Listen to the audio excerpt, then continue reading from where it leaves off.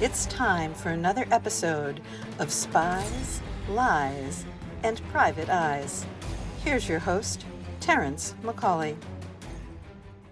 Hello, everyone, and welcome to another edition of Spies, Lies, and Private Eyes, right here on the Authors on the Air Global Radio Network. My guest today is Connor Sullivan. He attended the University of Southern California, where he received the Edward W. Moses Award for Creative Writing. Author of the acclaimed Sleeping Bear, his latest thriller, Wolf Trap, is on sale now, published by Atria. Welcome, Connor. Thank you for having me. Oh, no problem at all. Why don't you tell us about your latest work? I know your first one received a lot of acclaim, and people are interested about Wolf Trap. Yeah, for sure. So my new book, Wolf Trap, which comes out March 14th, next week, is about a ground branch operator. Ground branch is essentially the CIA's paramilitary group. There's about 300 individuals who work within ground branch operating, not support staff. And my book is about a massive conspiracy going on at the highest echelons of the American government and a ground branch operator who kind of gets thrust into that conspiracy to kind of thwart everything. So that's kind of, and I would say it's more like Vince Flynn-esque than I would say my last book, Sleeping Bear. Right. Yeah. Why don't you talk a little bit about Sleeping Bear, because you got two great acclaimed novels that have just come out, and I want to make sure that people understand what happened with Sleeping Bear and how your experience led you to write Wolf Trap. Yeah, for sure. So Sleeping Bear, that's my debut novel that came out in the summer of 2021. And that book is, I would say it's kind of genre bending. When I wrote it, I didn't really expect it to ever be published. So I kind of used the trope of, woman goes missing in the woods thriller. And then it turns into this big kind of geopolitical spy thriller. Yeah. And, that book's gotten a lot of success. I'm very fortunate, very lucky for that. But I would say that Wolf Trap was the book that I've always kind of wanted to write. I grew up reading Vince Flynn, Brad Thor, and, I just wanted to kind of put my spin on it in 2023. So that's what I did. And hopefully I accomplished that. I think that based on all of the early reviews, you certainly have done that. What was the experience like about when you wrote Sleeping Bear as opposed to Wolf Trap? Wolf Trap being your second book, Sleeping Bear being your first. Yeah. So it took me 5 years to write Sleeping Bear. And mostly I was just teaching myself how to write as I was writing it. It was the first book I ever took a stab at. So yeah, that took 5 years. I probably wrote 20 drafts of it. I finally got it to a point where, I could, show it to someone 4 or 5 years later. I was lucky enough to get a publishing deal with Atria, Emily Bessler Books. Emily was the one who discovered Vince Flynn, Brad Thor, Jack Carr. So I'm, again, very lucky to be in that ball camp. But, as it is with publishing, they always say you have your whole life to write your first book and you got 1 year to write your second. So right. I was contractually obligated to write, Wolf Trap in 12 months. And yeah, I would say it was the most difficult thing I've ever done in my life. Not just, the scope of the book is huge. It's very complex. There's a lot of moving parts, a lot of characters. So I would definitely say, my belief systems were tested while I was writing Wolf Trap, but I did pull it off. Well, and it's interesting that both of them are standalone thrillers at this point, right? And I was wondering, since a lot of the other authors you mentioned have successful series, do you envision yourself ever tackling a series with one of these characters in each of the books, or a completely new character in future work? Yeah, so I am writing the sequel right now to Wolf Trap. Right. Yep, I just signed another 2-book deal with Emily Bessler Books. So I'm about halfway done with the sequel right now. And then I am going to probably write a third one right after that. So I'll write them as long as people are buying them. Right, exactly right. If they're still paying, you're still writing. So that's the important thing there.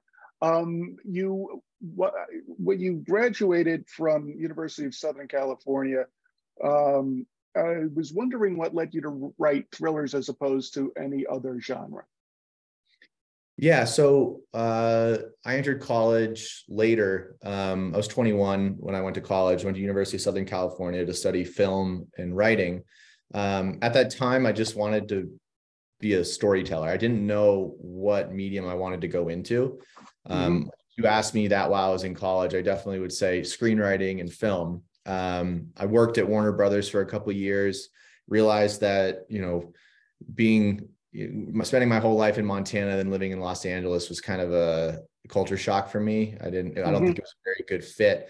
And it was around that time that, I'd written a couple screenplays and I was like, you know what, I'm going to take my stab at writing books. And then, I kind of had to have that honest conversation with myself. Well, what kind of books do you want to write? Right.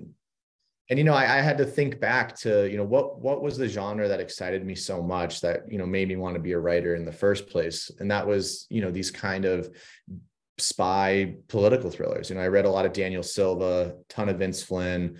So I was Mhm. like, let's see where that genre is these days. So at around 2015, I really dove back into, what the genre has been producing. And then again, just took my stab at it. And 5 years later, The Sleeping Bear was published. So Yeah, yeah, no, it's funny how sometimes people who aren't writers think we find the genre, but often the genre we write in finds us. yeah, for sure. Yeah, that's definitely been the case with me. I was wondering also, you said that the Vince Flynn and Jack R. and several other authors were inspiring forces for you. I was wondering if were there any movies that you also would call out that a lot of people in the thriller genre that influenced you that people might not know about? Yeah. So when I was working at Warner Brothers, I was a script reader. And Mm, basically I was reading probably 3 scripts a day, and then providing coverage for them. And coverage is just kind of a synopsis that the producer reads about the script, because nobody reads in Hollywood. They just it's all word of mouth. And, one person likes this, then, maybe this person will like it as well. So I read right. thousands of scripts over a couple of years. And this one script that I got in front of me, it was called Comancheria. And I remember I opened it, read the first page, and then all of a sudden, 45 minutes have flown by and I'm just blown through this script. I was blown away by it. I stood up. I didn't even write coverage. I walked right into my boss's room and I said, this is going to win an Academy Award. And he looked at it and he goes, well, it's already been optioned. They're actually going into pre-production now. But I looked down at the writer's name and he was an unknown. Mhm. And that script went on to be retitled Hell or High Water, which was nominated for an Academy Award. Taylor Oh Sheridan, yeah, he's he's the biggest guy in Hollywood right now. But that was right. probably back in 2014, and it was. I learned so much from that script and all of Taylor Sheridan's, especially his earlier work. So and it's kind of in the genre there. So I love his stuff. Right. Yeah, he has a very unique way of telling a story, both in words, but also on the screen, and using scenery to advance the narrative, which is always uh, entertaining to see. Before, what was your style like before you started reading scripts, and how did your experience as a script reader help you with the 2 thrillers that you got out now? Yeah, so I always say that those years of being at Warner Brothers in a small room reading thousands of scripts was actually my real school. I did go to film school. I went to, creative writing school.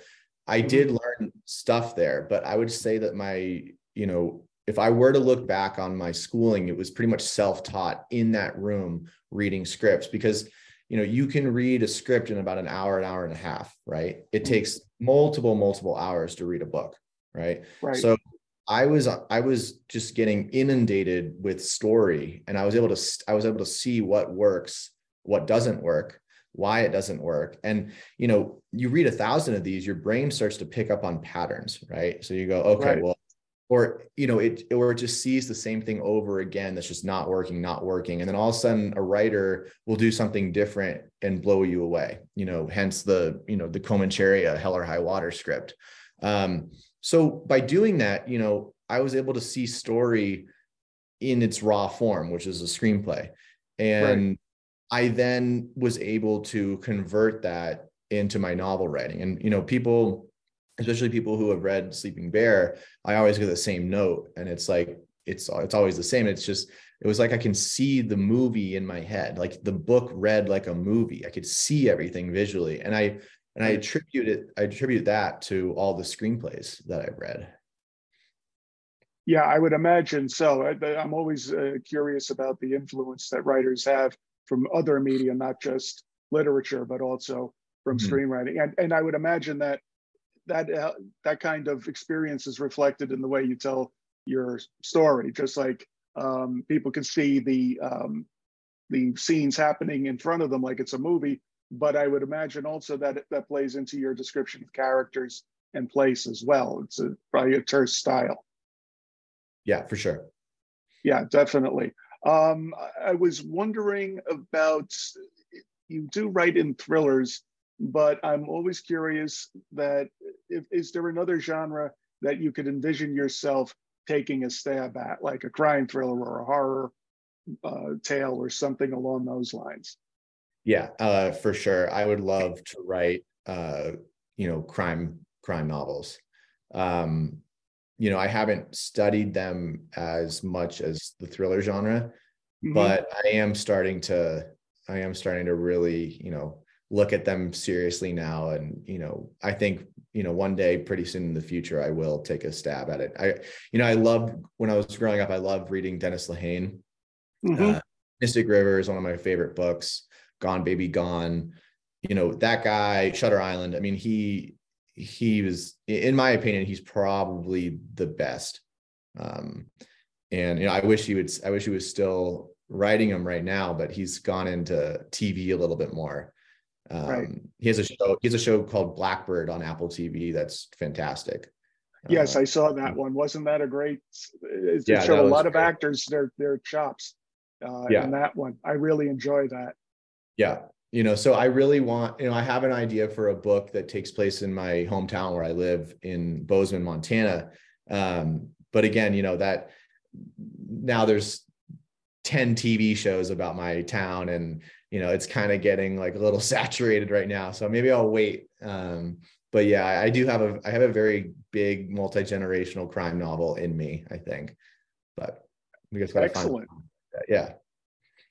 Yeah, it was. I could see that because I just interviewed Stephen Hunter for this podcast, and he has multi-generational novels in his repertoire as well. And it's funny that you mentioned Taylor Sheridan, because when I read Sleeping Bear, I could almost see his influence in that. So that's Yeah. Yeah. in your style of doing things. And if you're going to be influenced by anybody, he's certainly a good choice to pick. Yeah. Yeah, no, he's very talented. So are you going to be going on tour to promote Wolf Trap, or what are the plans for publicity? Yeah, so I'm doing some podcasts. I think you are the first one officially, so that's Cool. exciting. Yeah, and then I'll be going down to Scottsdale, Arizona, Hmm. for the launch at the Poison Pen with Barbara Peters, and then Okay. I'll be doing mostly virtual, which is kind of nice because I'm in the middle of writing my next book. Right. Yeah, and I'm doing a big event in my hometown on March 30th at the Oh, Country Bookshelf. So that'll be fun. that'll be great. Wow. I mean, yeah, I was wondering, since you've got two books out now, and people are very vocal when it comes to their thrillers and giving feedback. What's some of the most useful feedback you've gotten from your audience? I think I don't know about useful, but I would say that the most flattering feedback I can get as a writer is, people can say, well, the story was outlandish or whatever, but the writing was really good. And so, if people have a problem with the plot, that's fine for me. I mean, it was my first book, whatever. But like, when people do say, I really liked the writing, that's, to me, that's the biggest compliment, because, it gives me confidence that I can go and, write or continue to grow as a writer and get better. Right. And so you definitely seem to be on an upward trajectory. If the advanced praise for Wolf Trap is any indication of it. So how can people follow you on social media throughout whatever's happening in your career? Yeah, so I'm on Twitter. It's Connor or C Sullivan Books. I'm on Instagram, Connor Sullivan Author, and then on Facebook, Connor Sullivan. Fantastic. Well, you're definitely going to have a lot of things happening this year and coming up, I'm sure, in what's promising to be a very long career in the future. Well, thank you. Oh, no problem at all. And thank you, everyone, for joining us. This has been another edition of Spies, Lies, and Private Eyes, right here on the Authors on the Air Global Radio Network. And don't forget to check out Best Thriller Books for the best reviews and the best giveaways in the business. That's bestthhrillerbooks.com. Thank you, everybody. See you next time. You have been listening to Spies, Lies, and Private Eyes with host Terrence McCauley on Authors on the Air Global Radio Network.